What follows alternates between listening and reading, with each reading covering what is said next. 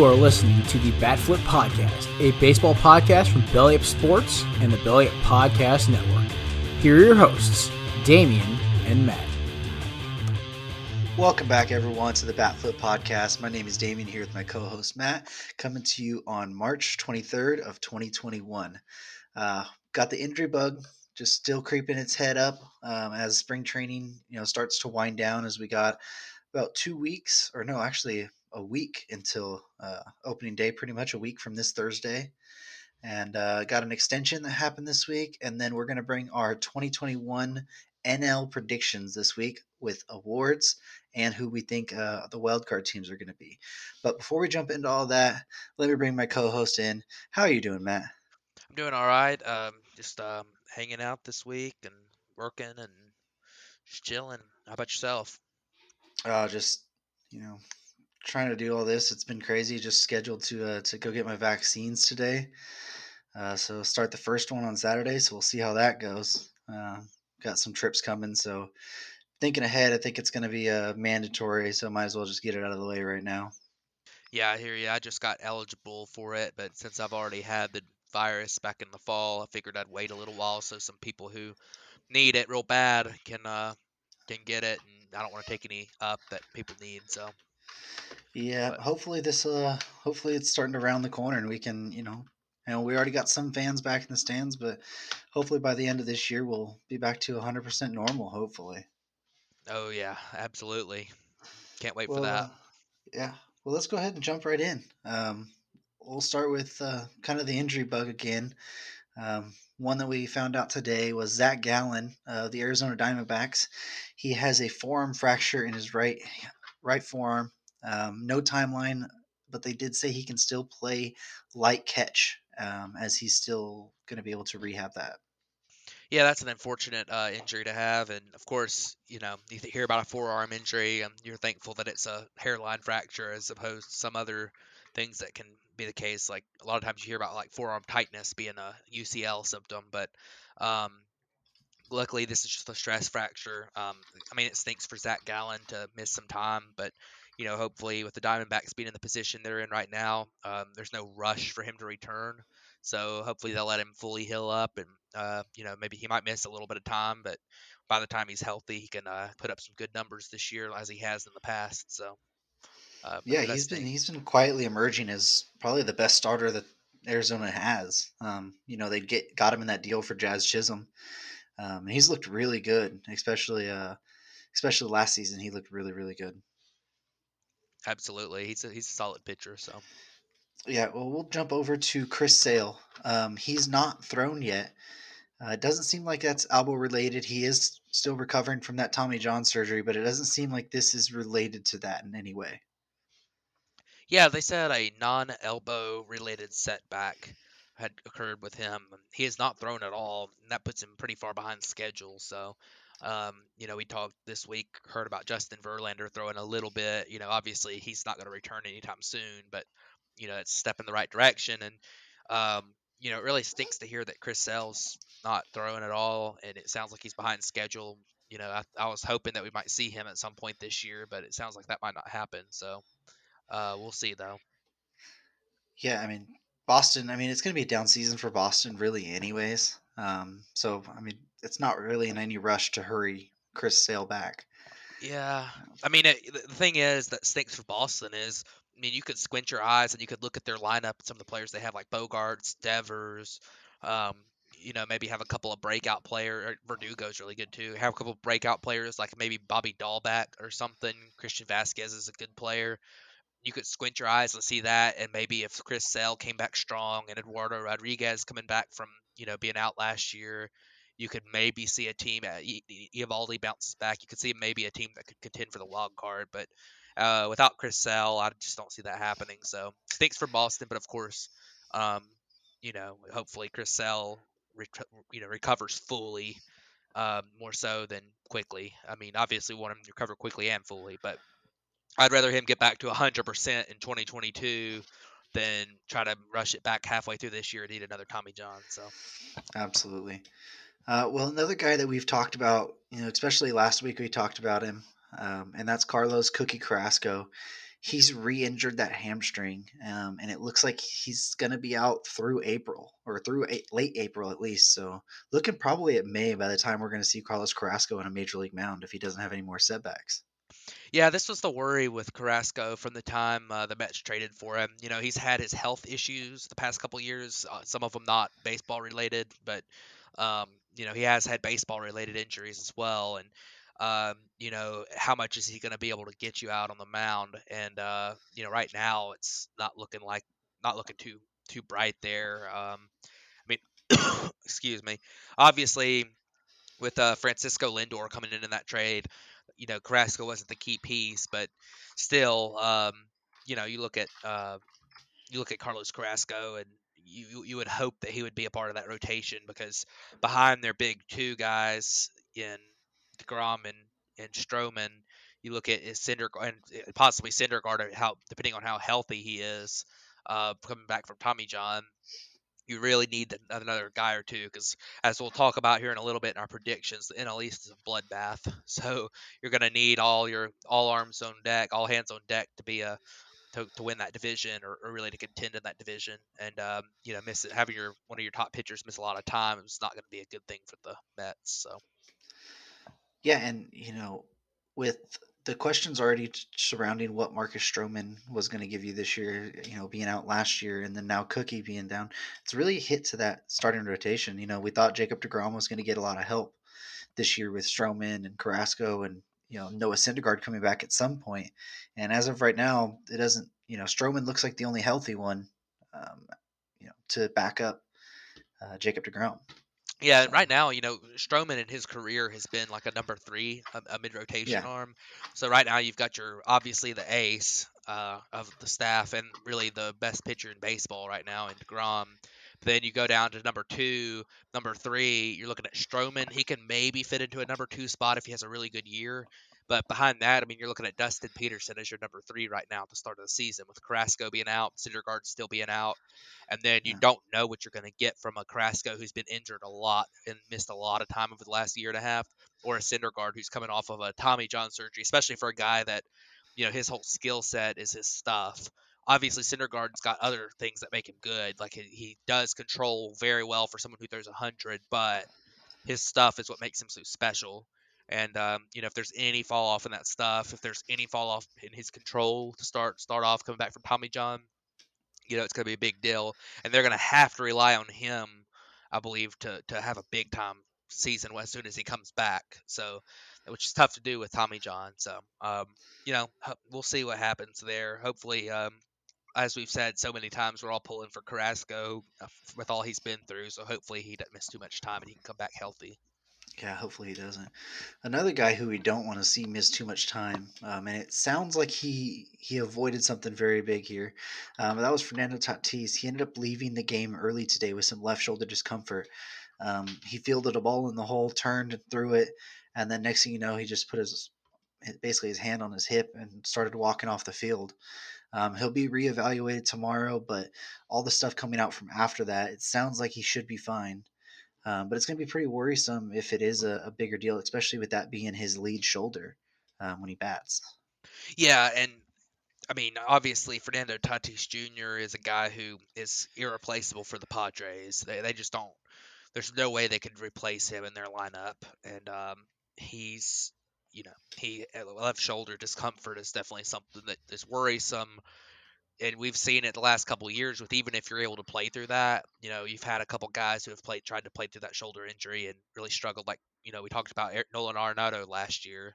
He had by far the worst hitting year of his career last year, nursing a little bit of a shoulder injury. So um, hopefully it ends up being nothing, but we'll see. It might hinder him at the very beginning of the season. The season's only a week away, so we'll see. But Yeah. So we'll jump on to our next guy, which is Kirby Yates. It sounds like he's going to need Tommy John surgery.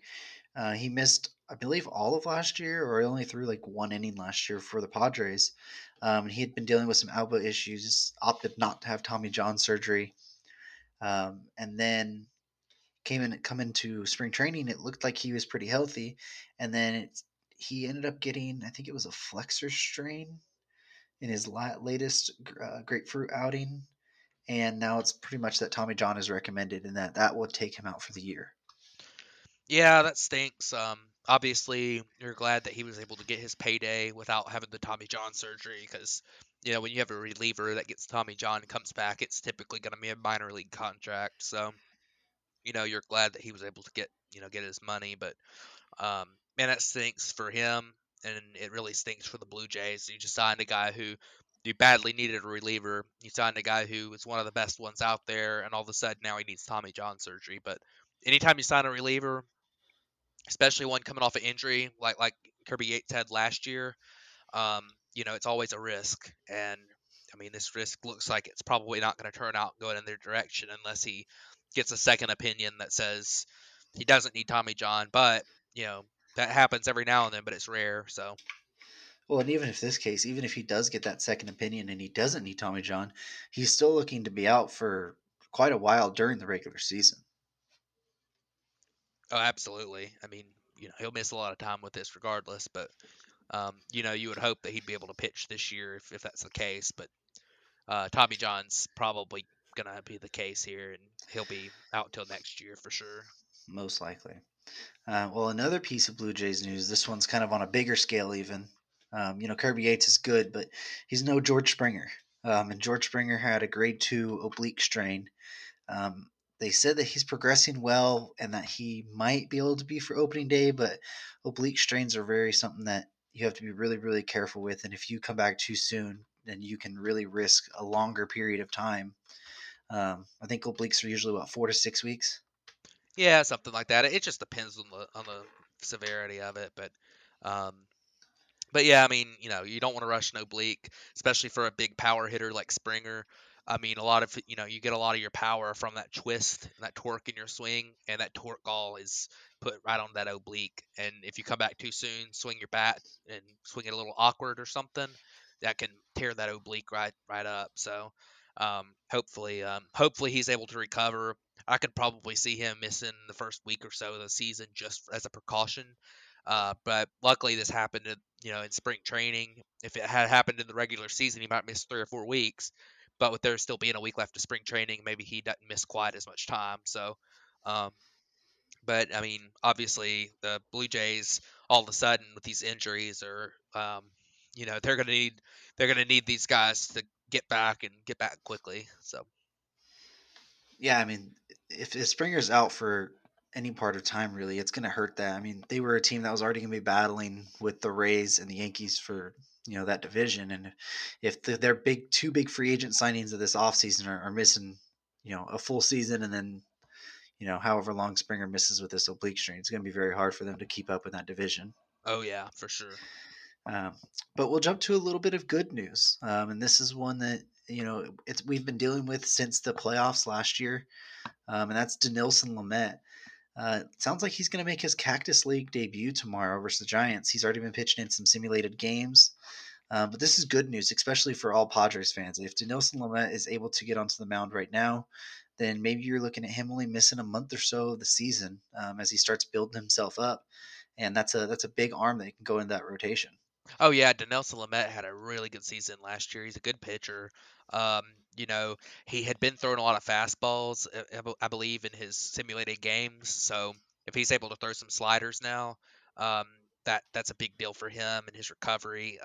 Hopefully, he comes out and is able to pitch well against some good competition tomorrow. And hopefully he ends up getting back into that rotation pretty quickly because without Clevenger in there, you have a couple other guys. You have Snell and Darvish, but you really want to get Lamet back as soon as you can. Because I don't know how great their depth is in the rotation. So I don't know how great Chris Paddock is going to do, um, but definitely, and Musgrove is kind of I think Musgrove's going to do well, but he's a little bit of a wild card still too. So you hope to see Lamet get back pretty early, and I think he will. And I think if he comes back, I think he's really, really good. I don't think last season, even with the 60-game season, I don't think it was a fluke that he was one of the better pitchers in the National League. So very interesting though. Hopefully he gets back soon, and we'll see though. Yeah, we'll see.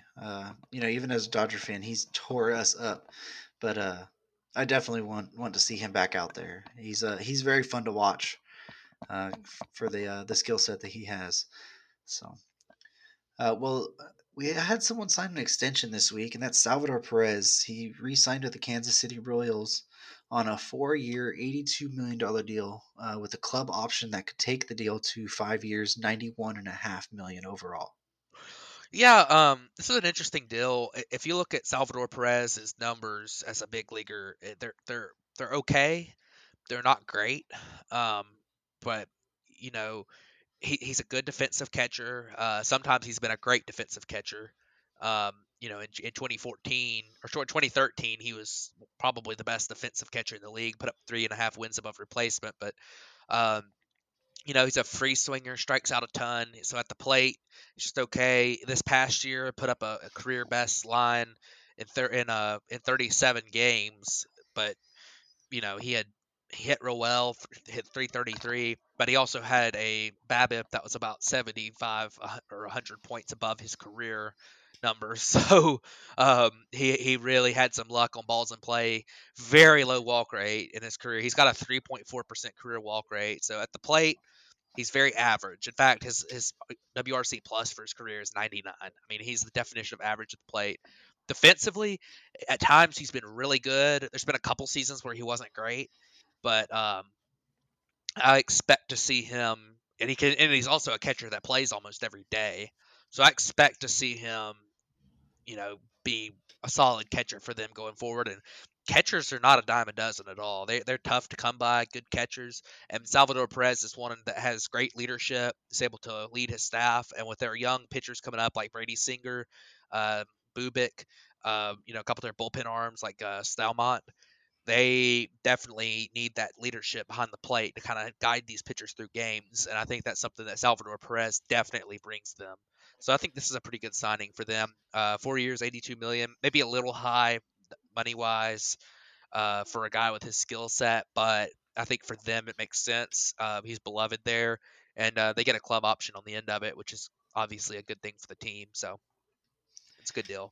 Yeah, and he'll be right around 34, 35 when this contract ends. So he's not going to be pushing too far into that, past his prime area. And like you said, for a young team that's still building up, to have that veteran presence locked in behind the plate, especially for your young pitchers, it's very big. Absolutely. So let's go ahead and jump over to our prediction part of this episode. We're going to give you each division and how we think it'll break down finishing position wise.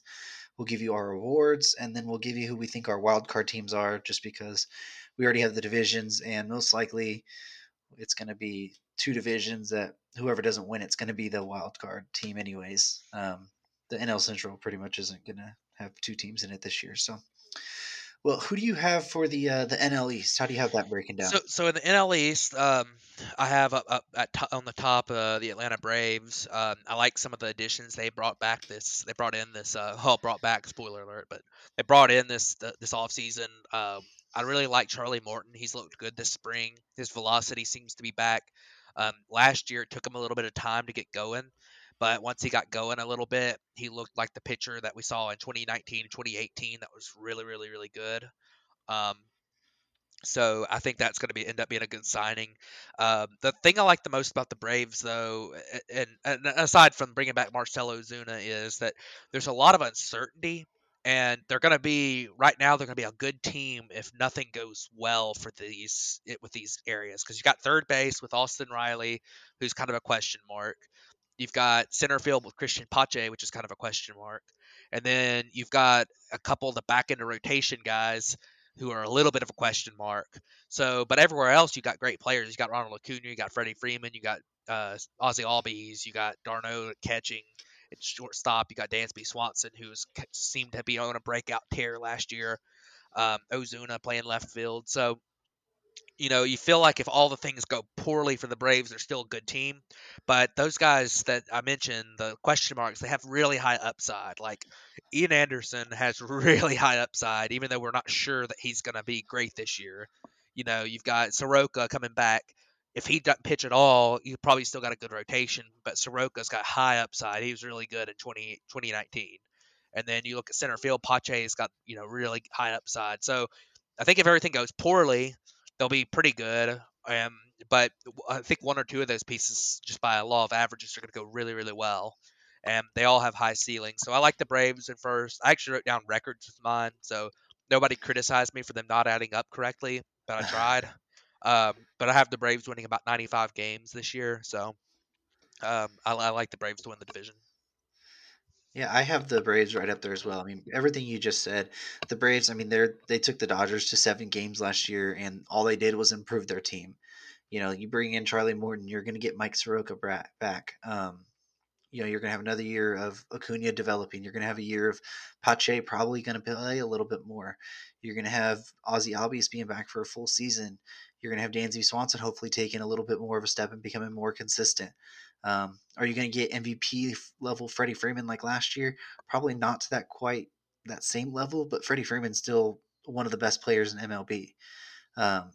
So this is a very, very good team. Their bullpen could probably be a question mark just because Melanson and Shane Green and guys like that aren't there anymore. So, I mean, are they, you have Will Smith and you have Chris Martin, but who else are you going to rely on in that bullpen to get some big outs? I know you have AJ Minter and Yeah, that's probably the biggest question mark for me. The thing that I think is a hope from the Braves organization is that a couple of these guys they've had all these pitching prospects for a long time. I think their hope is that one or two of like Touki Toussaint, Kyle Wright, a couple of those guys who have kind of flirted with being in the rotation but haven't been able to stay consistent could develop there because they have great stuff, could develop into impact relievers.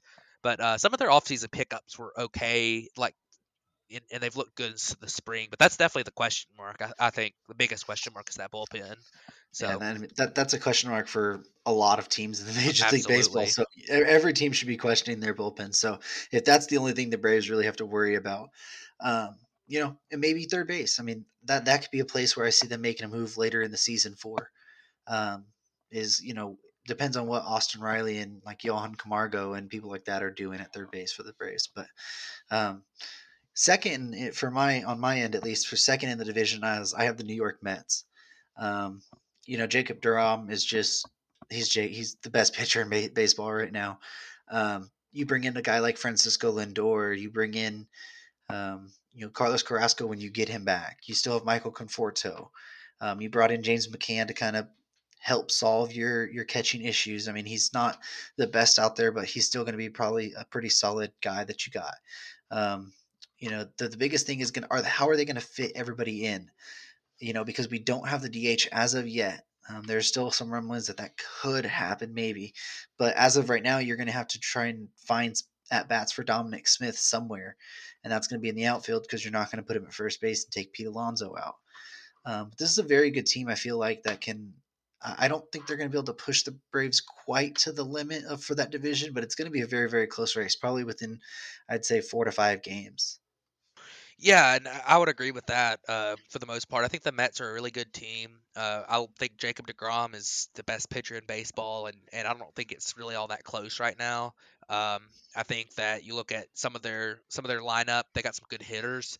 I worry big time about them defensively because that ends up costing you a lot of runs when you're as bad defensively as they are. They added Francisco Lindor, which helps their defense immensely. But if you look around the diamond, I mean, first base, Pete Alonso is not good defensively. Second base, Jeff McNeil, very, very average defensively. JD Davis at third, not good defensively. Dom Smith at left field. Are you kidding? He's terrible out there. Michael Conforto can hold his own in right, but he's not great. And then in center, they had flirted with adding a bunch of these, top free agents like Springer, but they never did. They got like Jonathan VR and Jake Marisnick and They got Kevin Pillar. and Kevin Nimmo. Pillar's a good defender, but either way, I mean, They got and Brandon catcher, Nimmo, too. Brandon Nimmo, yeah, but none of these guys are good defensive players. In the catching, I mean, James McCann is not great as a defensive player. I did not especially like that signing for them. So, but I mean, I think their offense is going to be good. I think when Jacob DeGrom pitches, your defense isn't going to matter because he's going to strike everyone out.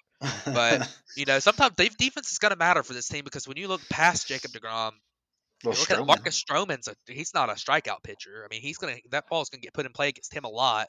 And as we've seen in the past, a lot of his skill set is tied to to BABIP and how his grounders are fielded. So you look at maybe and then you look beyond that in the rotation, and you just don't know. I mean, you don't how is Carrasco going to pitch this year a lot? Is he going to be healthy? What's he going to get you if he is healthy? Noah Syndergaard, how's his recovery going from Tommy John? And then at number 5, I mean, you got a guy who wasn't really a high-rated prospect last year, but had a pretty decent rookie year in David Peterson. So, I mean, there's definitely some big time question marks for the Mets, but this is a very good team that I have them winning about 89 to 90 games. So I think they push the Braves close to the end of the season, put a little bit of doubt in there. If everything goes wrong for the Braves with their question marks, the bullpen's bad, third base doesn't work out, uh, center field doesn't work out, then the Mets could definitely push the Braves. They're good enough for that, but I do have the Mets in second place. So Who do you got in third? third place, I'm looking at the Phillies in third place. I think the top of their rotation is really solid with Aaron Nola and Zach Wheeler. Although I don't think it's quite as good as either the top two in the division in the rotation, or fourth place in the rotation for that matter, and the division for that matter. But their lineup, they've got some good hitters in that lineup. I think they're going to be a little inconsistent in their lineup. Bryce Harper is going to be solid most all the year. He'll have streaks where he looks like an MVP, but he'll have other times where he's just pretty good. Um, but Reese Hoskins is a real inconsistent hitter. You look at some of their other pieces, and I mean JT Realmuto is a really good catcher, but Gregorius at short is solid. But Alec Boehm, what's he going to get you? His defense isn't very good at third. Um, and you got a couple pieces in the outfield like in center field. I don't even know who's going to play center field. So, um, Sounds you like know, Odubel Herrera yeah, and you don't know what you're going to get from him. He hadn't played in a couple of years, and if not him, it's probably like Roman Quinn or something. So, or Scott Kingery. or Scott Kingery, and Scott Kingery has not been good the last couple of years. So No. he's shown some flashes at times, but it'll be very interesting to see what the Phillies do. The bullpen is going to be the biggest problem for them. Their bullpen is just awful still, even though they added Archie Bradley. I mean, they're just bad. So Yeah, um, I have the Phillies in third as well, and it's pretty much a team that they brought everybody that they had last year. They brought that back, and then they added Archie Bradley, Matt Moore, and Jose Alvarado. And I mean, Archie Bradley and Jose Alvarado to that bullpen is nice, but when you don't have a bullpen in the first place, and those are the only two guys you get in there, it's just like, okay, you put a band aid over a wound that needs stitches. Like yeah, you aren't doing much to help that point. And like you said, they're going to be streaky. I have them as third place right now. If everybody's on a good streak, then they might be able to push the Mets. But if everybody's on a bad streak, you could see them fall down to fourth in this division. It's yeah, just, and their defense is atrocious. I mean, you're talking about the Mets defense. I mean, this Phillies defense was the worst defense in Major League Baseball last year, and one of the worst defenses in the history of Major League Baseball, especially up the middle from shortstop, second base, center field. And they didn't really do anything to help that out. I mean, you're still going to be playing Gene Segura, or you're going to be playing Scott Kingery at second, or maybe Kingery in the outfield. And it's just you didn't do anything to improve that. All that infield, all around is really bad at defense outside of JT Realmuto. And their defense, in the outfield, who's going to play center? We don't know. None of them are really good defenders. McCutchen isn't what he used to be. Harper's still really good as a defensive right fielder, but at that point, it's just like, okay, you have one good defender on your team. So I don't have high expectations for the Phillies. I just put them in third because I think that Bryce Harper will have a really good year, and that if he gets hot, he can help carry them above the Marlins and the Nats. yeah. I mean, they still have a talented offense, and the top two in their rotation is really solid. So yeah, I do think that um, they have the potential. I think the top four in this division, or the top three in this division, have the potential to win the division. Yeah, And I think number four has the potential to be a wild card team. But the Phillies, I mean, I have them third, pretty distantly behind the Mets and the Braves. I have them in just over 81 games, a little over 500, probably like 83 and 79 type season. Um, I think they're going to be good, but they're not quite to the level of the others in this division. So Well, who do you got in fourth? Fourth place, I have the Nationals. I really don't believe in the Nationals team this year. I know Scherzer and Strasburg are really good, but Patrick Corbin seemed to really take a step back last year. Scherzer is finally showing some signs of aging, although he's still really, really good.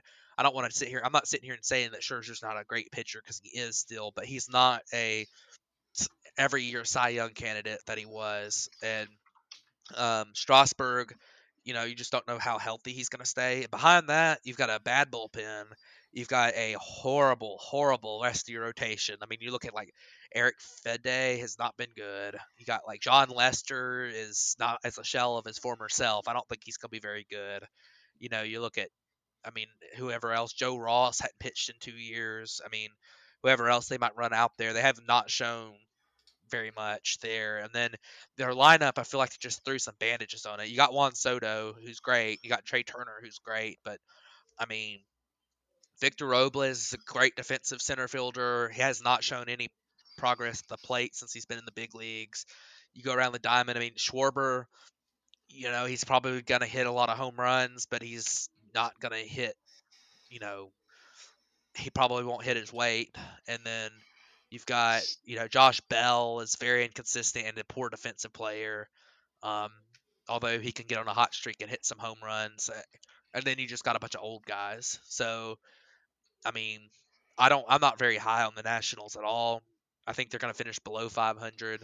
I think if things go right, if Scherzer is Scherzer from the past 5 years and Strasburg is healthy, you know, and then some of these guys in their lineup end up having big years, like Josh Bell is like his 2019 first half Josh Bell, and Schwarber finally figures it out fully, and Soto and Turner go on a tear. I could see them making the playoffs, but because there's still talent here, and in any other division, I might pick them to win the Central, but I just don't see them being able to beat the three teams ahead of them right now. See, I got a little bit flopped. So I'm actually going with the Marlins in fourth. Um, I'm really, like you said, I'm not high on the Nationals at all this year. I just don't trust that Steven Strasburg will stay healthy. Max Scherzer, I mean, while he's still really good, he's also started getting that injury bug hit him this past couple years. Patrick Corbin's injuries have started, or not injuries, but his just inconsistency is starting to become for longer stretches of time. It used to be I'm going to have 1 to 2 bad starts, and I'll go for 4 to 5 decent to really good starts, and then we'll just start that. Well, it's more like I'm going to have 3 bad starts, and then 2 good starts, and then 3 bad starts and 1 good start.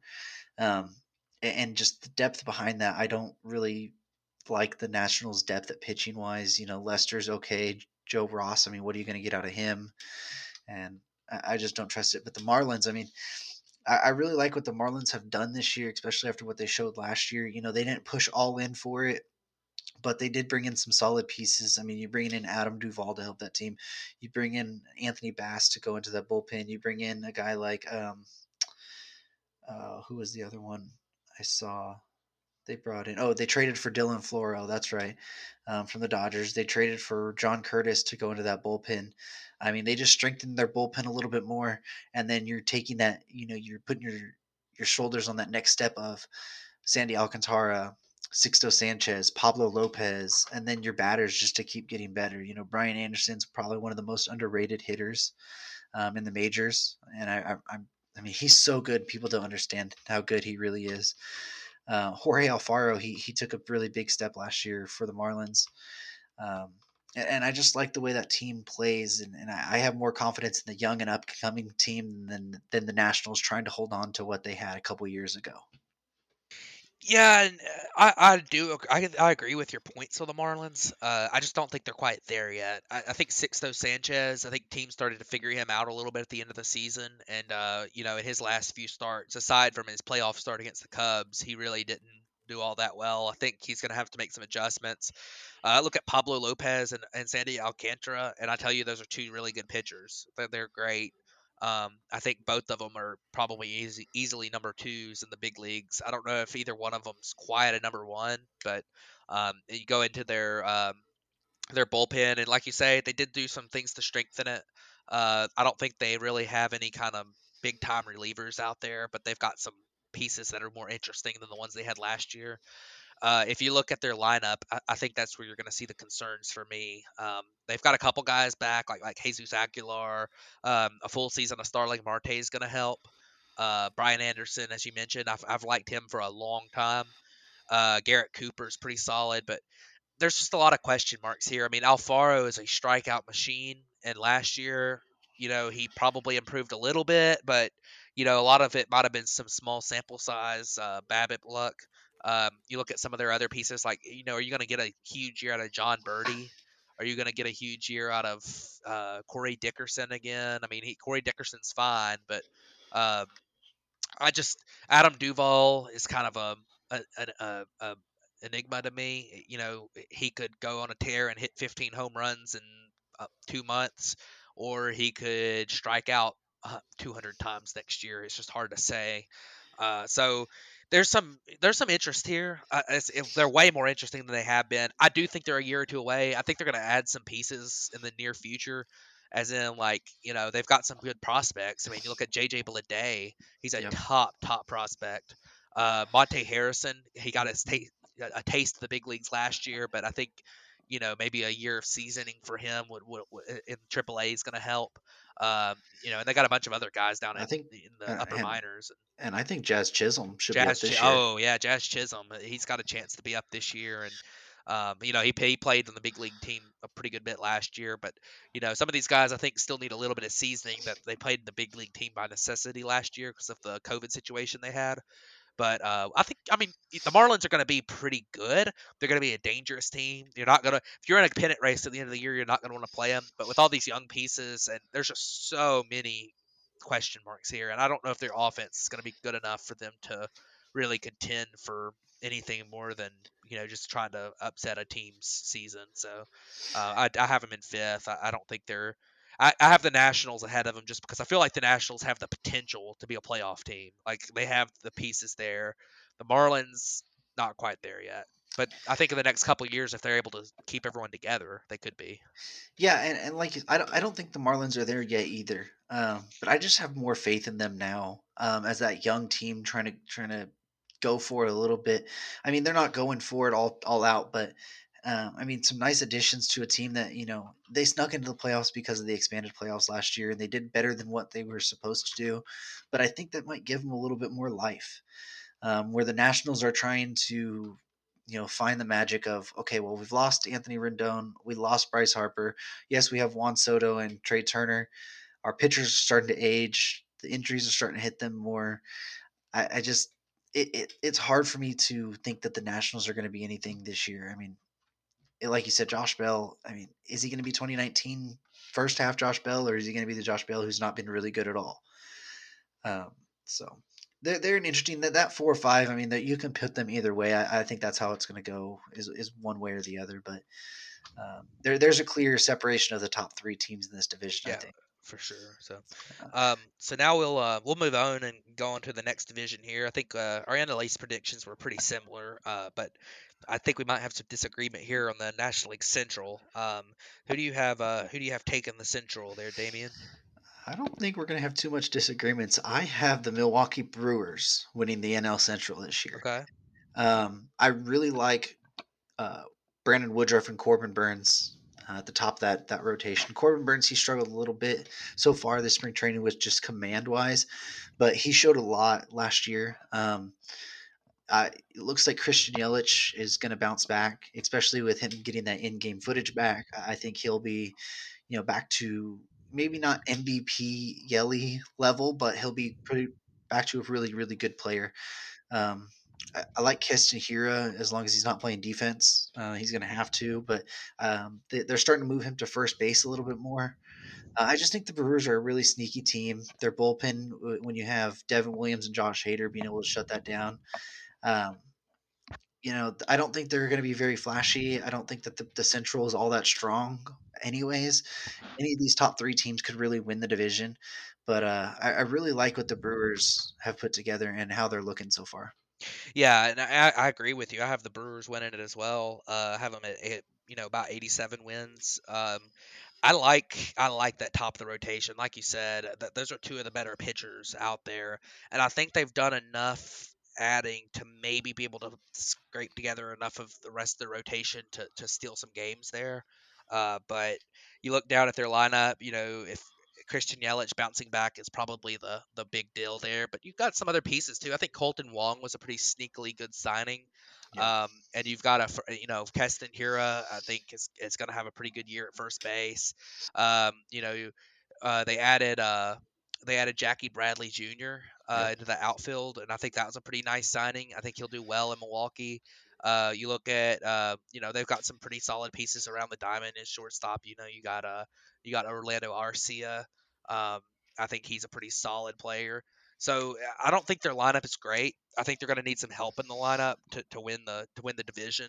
But I think that they might be able to get that. And with this being such a weak division, I think that you're going to see the Milwaukee Brewers have a good chance to win this one. But this division really is a crapshoot. So Yeah, at second, I have the Chicago Cubs.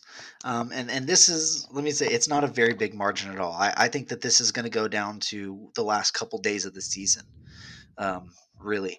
I just think that the major flaw for the Cubs is going to be the bullpen and the back end of their rotation. When you trade Yu Darvish away, and I mean, you bring in Zach Davies, Zach Davies and Kyle Hendricks. I mean, Kyle Hendricks is really good. Zach Davies is really solid. Um, and just overall, like, are you going to trade Chris Bryant? Are you going to trade Javi Baez? I mean, what's happening with Anthony Rizzo? Um, you know, you brought in Jock Peterson. You're going to guarantee him playing every day. He hasn't had that opportunity yet, so he could boom. He could bust in it. It's overall, is Jason Hayward going to be the Jason Hayward that we saw last year, who was really, really good, or is he going to kind of revert back to when he's an okay major league reliever, plays very solid defense, but at the plate, he's just not not what he was last year. Is Ian Happ going to take that next development? Who's going to be your second baseman? I mean, there's a lot of questions with this Cubs team. If the talent is there for sure. It's just, is everybody going to be able to play up to that level? Who are you going to trade anybody? Who are you going to be able to re-sign? There's a big cloud over this Cubs franchise with what's going to happen this next year or so, and I just wonder if that's going to come into affect the way that they handle this season.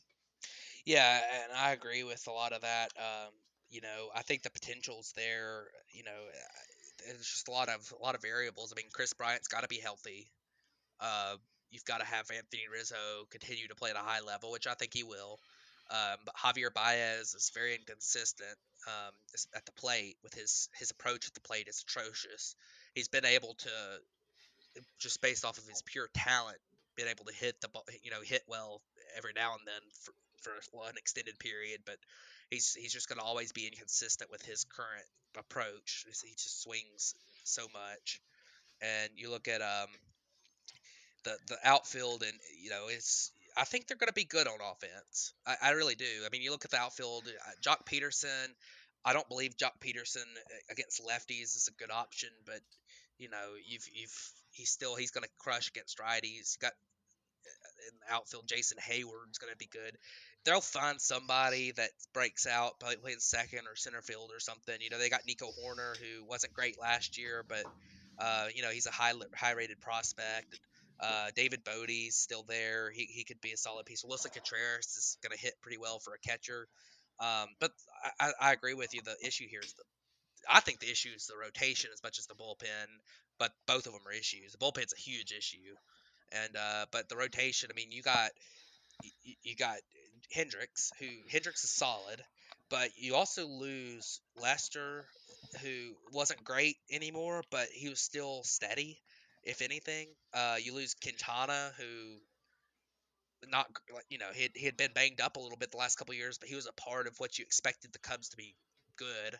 Um, but I mean, who are they going to start? Alec Mills is going to be their number 3. I mean, then you look at their bullpen, and I mean, there's just not much there. It's just, Andrew Chafin's Yeah. probably their best reliever. I mean, Yeah, I mean, if you look at what they've done in the pitching staff, they brought in Brandon Workman in the bullpen. They brought in Jake Arrieta back for a yeah, I mean, renaissance type thing this year. They brought in Trevor Williams from the Pirates, who I think he could be really good. Um, he was okay on the Pirates. I think that he could be pretty decent on the Cubs. Cole Stewart, I mean, they agreed to, I think, a major league deal with him even.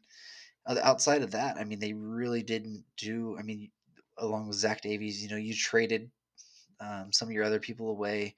Dwayne Underwood was a guy that they traded away. Victor Caratini they traded away for the offensive side of the ball. Yu Yeah. Darvish, obviously. I don't know how to feel about what this team is going to be bullpen wise and just pitching staff in general. Yeah, there's gonna be a lot of noise surrounding this team too with the upcoming off season, and I just don't know. It reminds me a little bit of back in maybe it was 2016 with the Royals or 2017 where they kind of were around 500 half the season. They still had a couple star players like Lorenzo Cain and Moustakas and a couple of those guys, but Alex Gordon, but they couldn't decide whether they wanted to go for it or not. That seems like what the Cubs have been this offseason. They haven't decided whether they're going to go for it. Because if they were going to go for it, then they shouldn't have traded Yu Darvish, and they shouldn't have traded Victor Caratini, and they shouldn't have released Kyle Schwarber. They should have just gone for it with their core and added to Right. it. But um, we'll see what happens. This screams team that if they're around 500 at the deadline's got decisions to make. But as of right now, I have them finished in second as well, about 86 wins, 85 wins. I think they're going to be within a game or two of the Brewers if they stick together. But following those two is the other team that I think is probably one of the three teams we have as potential champions of this division, and that would be for me the Cardinals. I think they just added Nolan Arenado, which is big. But I'm not a big believer in their rotation or bullpen at all. I don't really think Jack Flaherty's as good as a lot of people have given him credit for. And then behind him, you're going to miss Dakota Hudson for a while. And then you've got Kim back there in the in the starting rotation, who had a good ERA last year, but his peripherals were not good. And you got Miles Mikolas if he's healthy and effective. Who knows?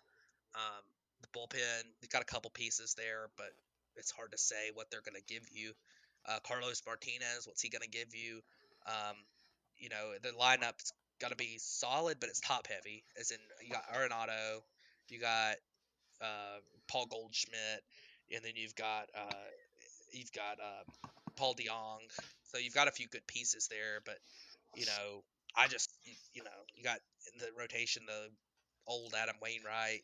I mean, it's hard to envision this team putting together a big time season this year.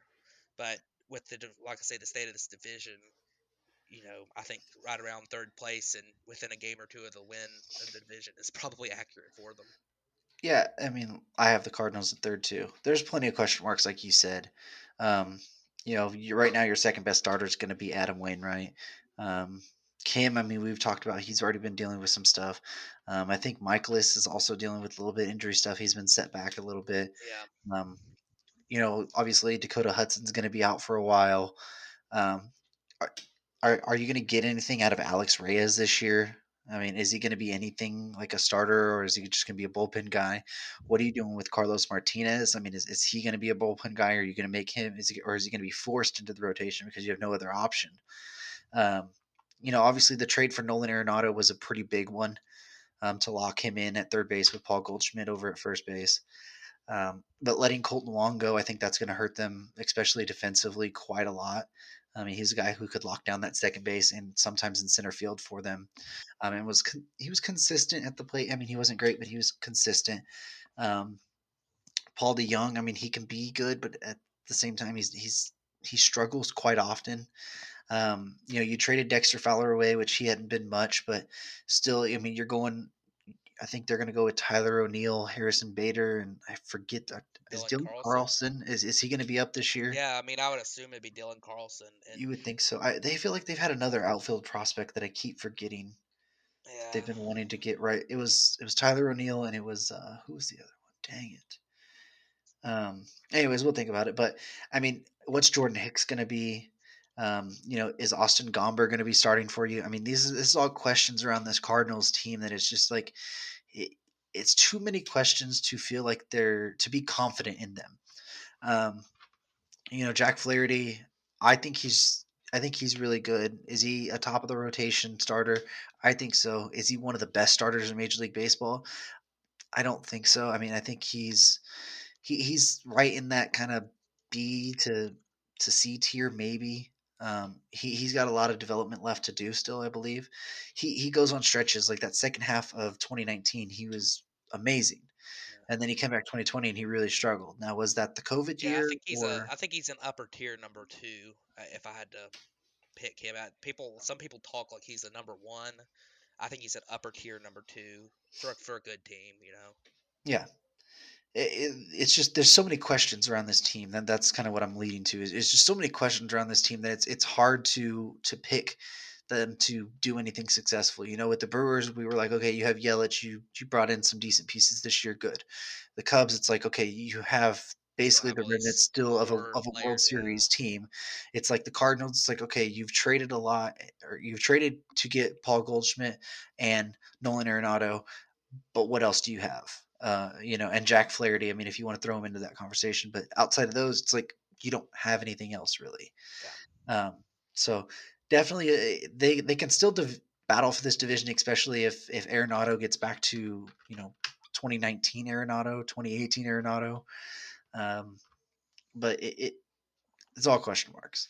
Um, I think we both have the 9 and 10, or the not 9 and 10, the 4 and 5 in this division, with the Reds and the Pirates. I think finishing fourth and fifth.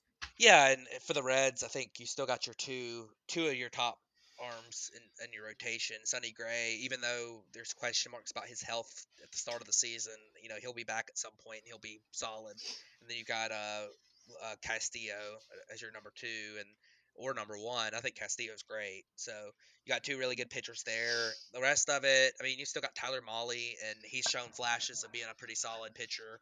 Um, your bullpen, I think they're underrated. I think a lot of people are going to see, without Rosell Iglesias, are going to think, wow, that bullpen's trash now. But they've still got Amir Garrett, who at times looks pretty good from the left side.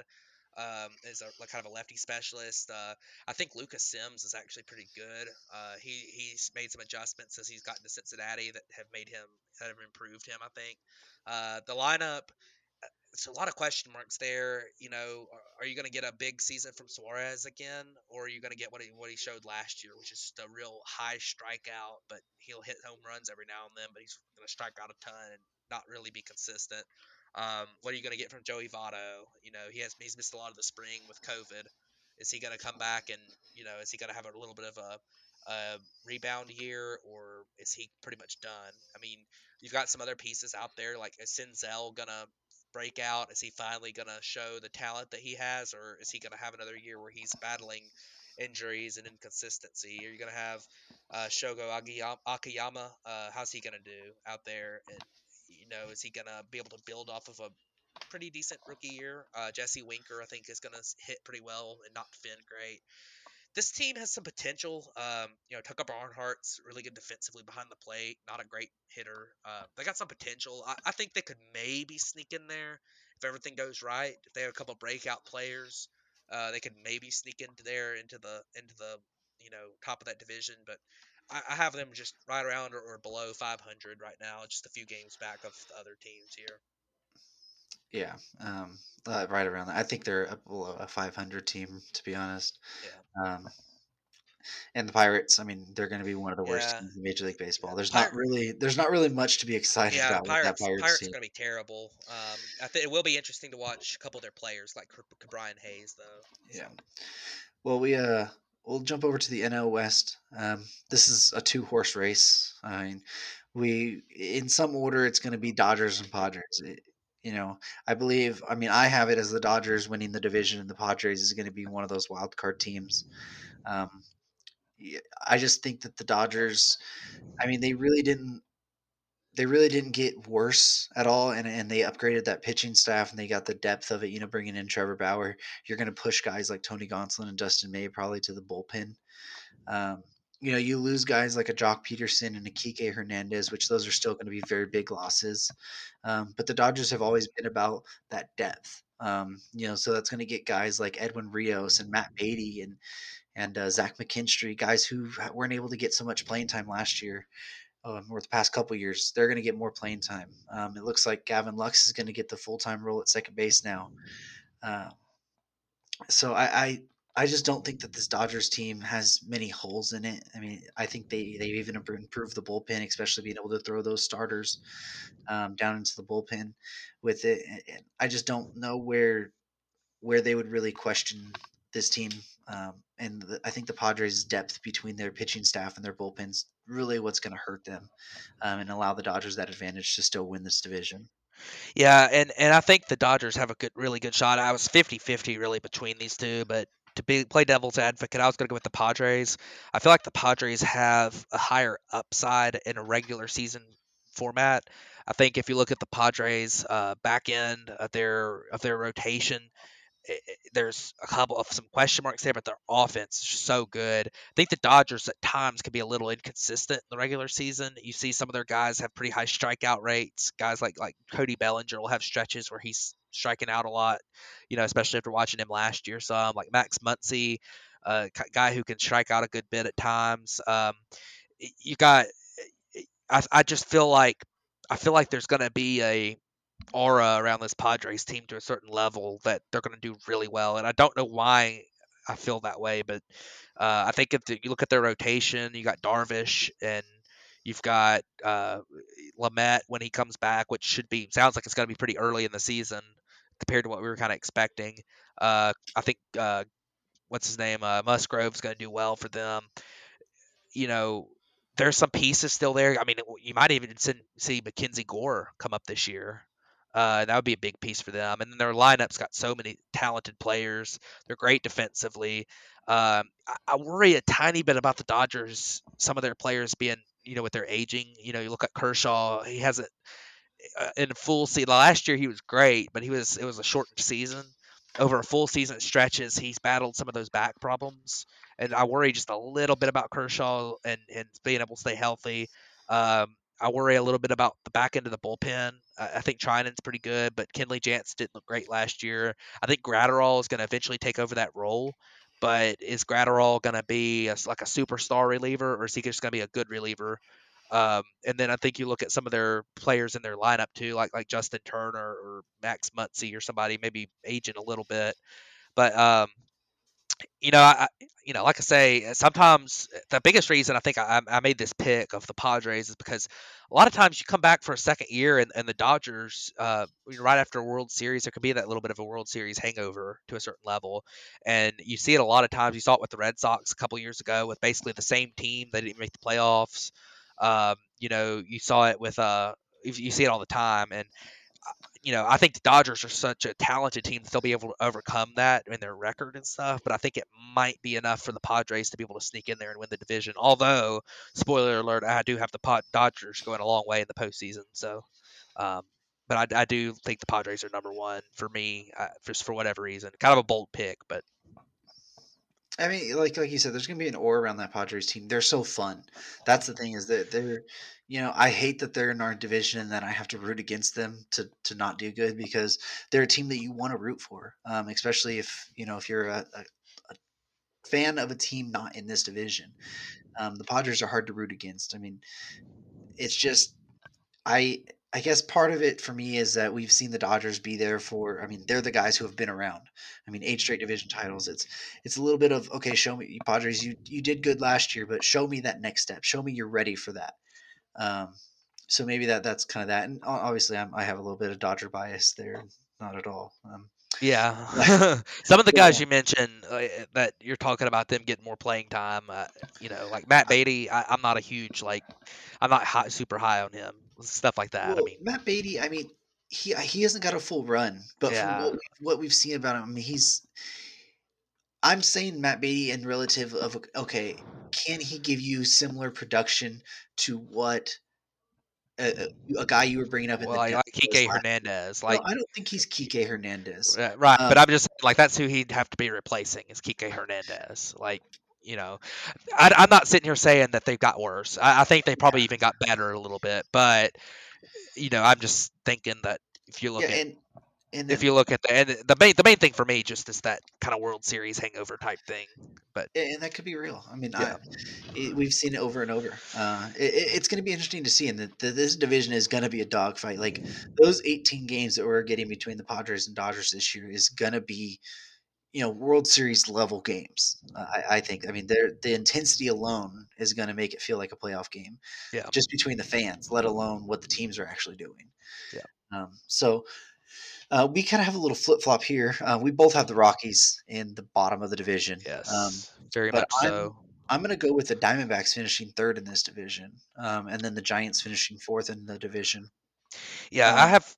go Yeah, ahead. I have the Giants third and the Diamondbacks fourth. But go ahead. Yeah, I just think that I think that you're going to get a little bit more of a bounce back from Ketel Marte. I like what Cole Calhoun did last year. David Peralta is still really good.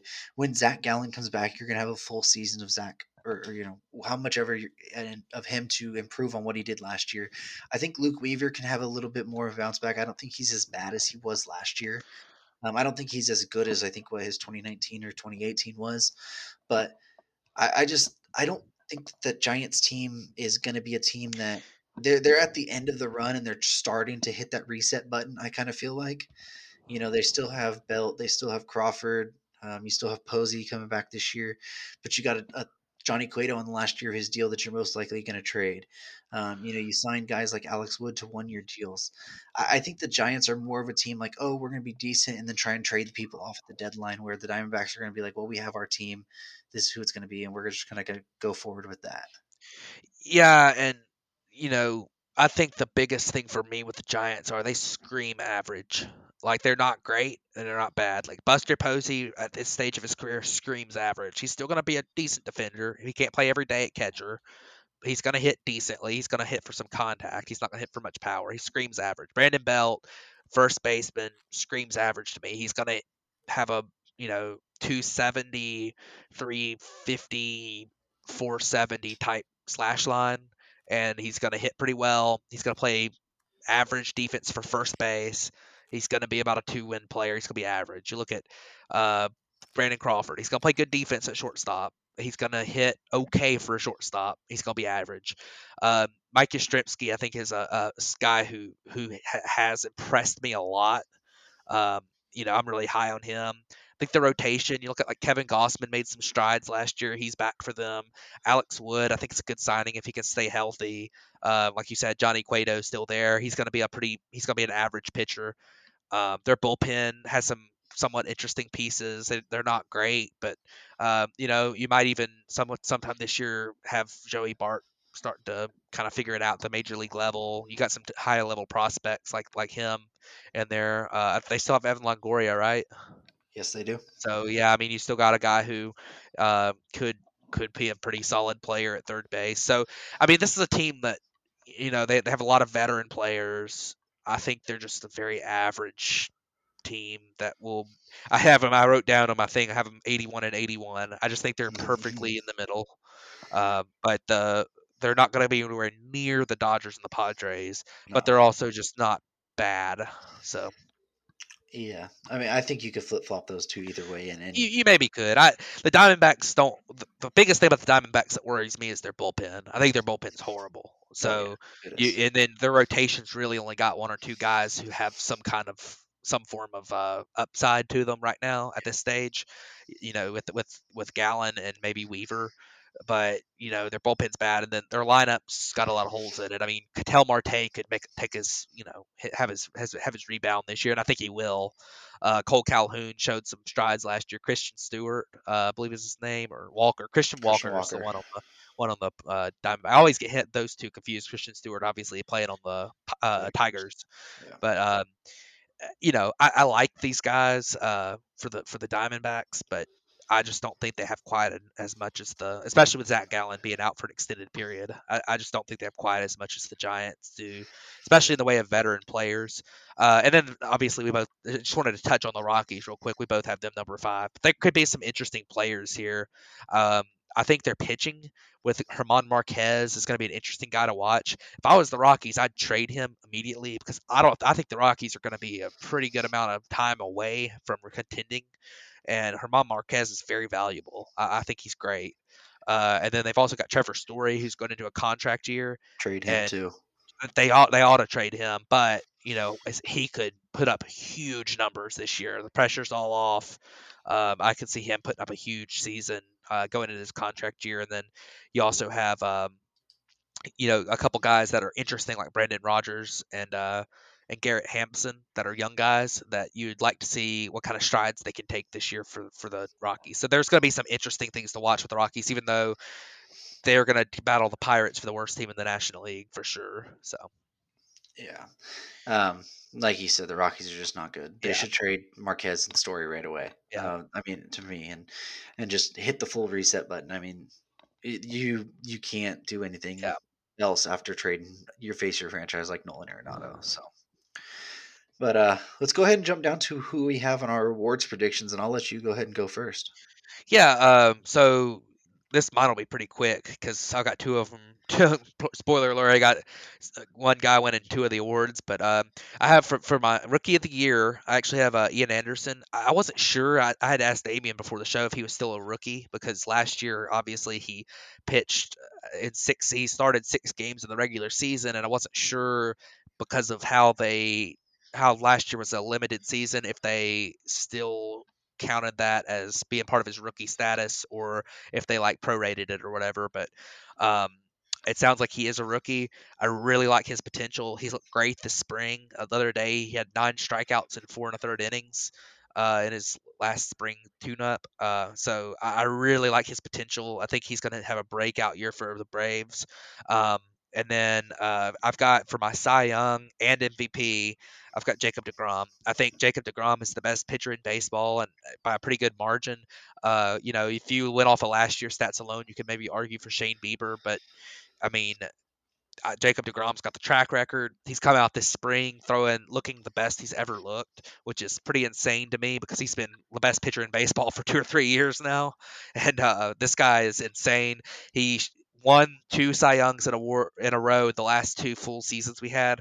Last year, there's no doubt in my mind he would have won the Cy Young if they played a full season because he was really coming along in the second half of the shortened season last year.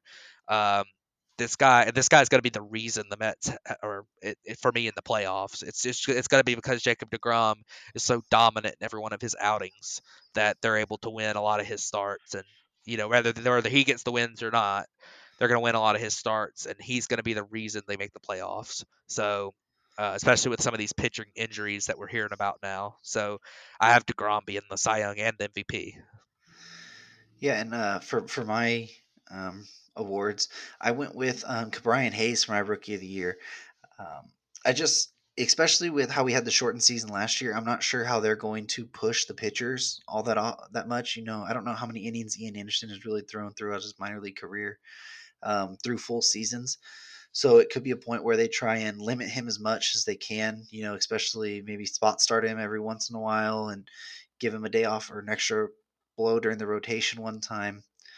Brian Hayes, he'll play every day for the Pirates just because, I mean, he's going to be their best option that they have. He's shown flashes at times over the past couple of years, getting limited time, that he can be really, really good.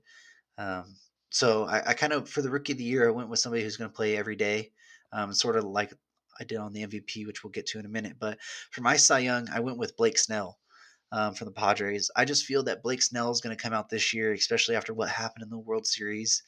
He's going to have kind of a chip on his shoulder and a kind of chip towards the towards the Tampa Bay Rays, and just say like, look, I mean, I'm the guy I was in 2018, and when he did win the Cy Young in the AL. And the focus is going to be on what Yu Darvish can do for that team, and I just think that Blake Snell, I mean, he's already shown what he can do against the Dodgers, especially in that World Series. So he's a guy who I'm really looking forward to watching this year in the NL. And I did that more of Jacob DeGrom is an easy pick to write in, and I just kind of wanted to have a little bit more fun with it and play devil's advocate a little bit to Matt here. Um, but for our MVP, is interesting. We both have it on the same team. We both picked New York Met, but I went with Francisco Lindor. Wow. Um, I picked Lindor because he's going to go to New York. He's going to be in the spotlight. He's going to get the attention. They're going to try and push the narrative that the Mets are back. And Lindor is going to be a big reason of why that attention is there. They've had DeGrom, they've had Conforto and stuff, and they haven't made the playoffs really. And I just think that they're going to push this Lindor, and he's looked really good in spring so far as well. And I think he's going to want to try and play up to the level to especially because he's on a contract year and he's trying to get a massive extension for the Mets right now as well. So it could be a thing that he tries to push a little harder. So just a guy. I mean, he's got close in the American League before, but it's going to be interesting. I think he's going to have a really good year. So I wanted to write him down as that. Um, and then we kind of just wanted to mention what our wild card teams were, and I have mine as the Padres and the Mets because it's going to come out of the NL West and the NL East, whoever finishes second, and in that division, and I had it as Padres Mets. Yeah, I have in mind. I have the Dodgers and the Mets, but I will say one thing about the wild card in that the NL East is so deep that if the Marlins do take a big step forward with a lot of their young players, and the Nationals are able to kind of keep it together some, I think that there's a possibility they beat each other up so bad with the NL Central having the Reds and the Pirates in there, and the Pirates being just horrible, and the Reds maybe they trade away a couple more pieces, or maybe Sonny Gray doesn't come back healthy for a while, and their offense doesn't bounce back. You could maybe see a couple teams in the Central have really good records because they're playing a lot of games against bad teams, whereas in the NL East, there's really no off days in that division except unless the Marlins end up being pretty bad, which maybe, but I think that's going to be interesting to look at how that wild card race works out. I definitely think the NL West is going to get two teams in regardless. I think the Padres and the Dodgers are both going to be in, but the East, because it's so deep, I do think there might be a little bit of a question mark there, but I do pick the two top teams in the East for sure. So Yeah, it's pretty interesting. So that's our NL division and awards breakdown. So we will come back next week. We'll bring the AL division breakdowns and probably more of our playoff predictions as well. yeah, That'll be our last episode before opening day. I mean, once we talk to you guys again, it'll be 2 days until opening day on April Fool's Day. So oh yeah. it's right around the corner. I just have a gut feeling that they're going to say we're starting the season on time, April Fools. Yeah, no. I have a feeling that we're gonna turn on the TV and they're just gonna be like, "Oh, guess what? We were supposed to have 30,000 fans in the stands. April Fools." Yeah. And we're gonna kind of see what we had last year. But Yep. I mean, it's right around the corner. It's what we've kind of been anticipating. I know we keep saying it, but I think that just goes to our level of how excited we are for this baseball season. We have so many different stories, so many teams that look like they could be so good, and especially with everything that happened in this past year, getting it started on time with looks like with fans in every baseball stadium. Um, Good time to be a baseball fan. Well, I tell you what, too. The special thing about this time of the year is every single team's fans are excited because even for the teams Unless like you're the the Pirates. Rockies. Well, I was going to say, even for the teams like the Pirates and the Rockies, they're excited too because you're about to have baseball and you're about to get to see some of your star players. The Pirates, you're about to see the guy who might end up being the face of your franchise for the next 10 years, and Brian Hayes, go out there and compete for Rookie of the Year. If you're the Rockies, you're about to You're go see a guy who, in Trevor Story, that you're who trading in 6 months. you might be, but you're still you're the Rockies. You're still so excited to see Trevor Story and see if he can chase down like a 40-40 season or something. Yeah. So it's one of those things where every team's excited. I think more so this time of year. We love playoff baseball. We love the pennant race. Those are obviously so special, but everyone's excited right now. It just even if your team just completely blows and has no star players and has no prospects or whatever, you're still excited you're going to get to see baseball. So, and we're going to see it on time, and we're going to get 102 more games of it, hopefully, than we did last year for each team. So, I'm excited. I think everyone's excited, and we're hoping that we have a great year. And I hope our predictions come true because this looks like I think if you have the Braves Mets, a big time rivalry, and you have the Padres and the Dodgers, who are a big time rivalry, and you throw in the Brewers there in the playoffs with some of their star power, I think that'd be a really exciting playoff. So postseason for the National League. So I'm pumped. I'm ready to go. I'm ready for the season to start. And, I'm also ready to talk about the AL next week because I have a feeling that one's going to be a lot more disagreement than this one. Yeah, I think there will be more disagreements next week. Oh yeah. I know that there's a couple teams that we're very high and very low on, just from our private conversations that we have. Um, from the NL, it's just the battles. I mean, the battles throughout the year that we're going to see. It's going to be amazing. So, Yeah. but that's been this Bat Flip podcast episode, and we'll catch you guys next week. And thanks for joining us.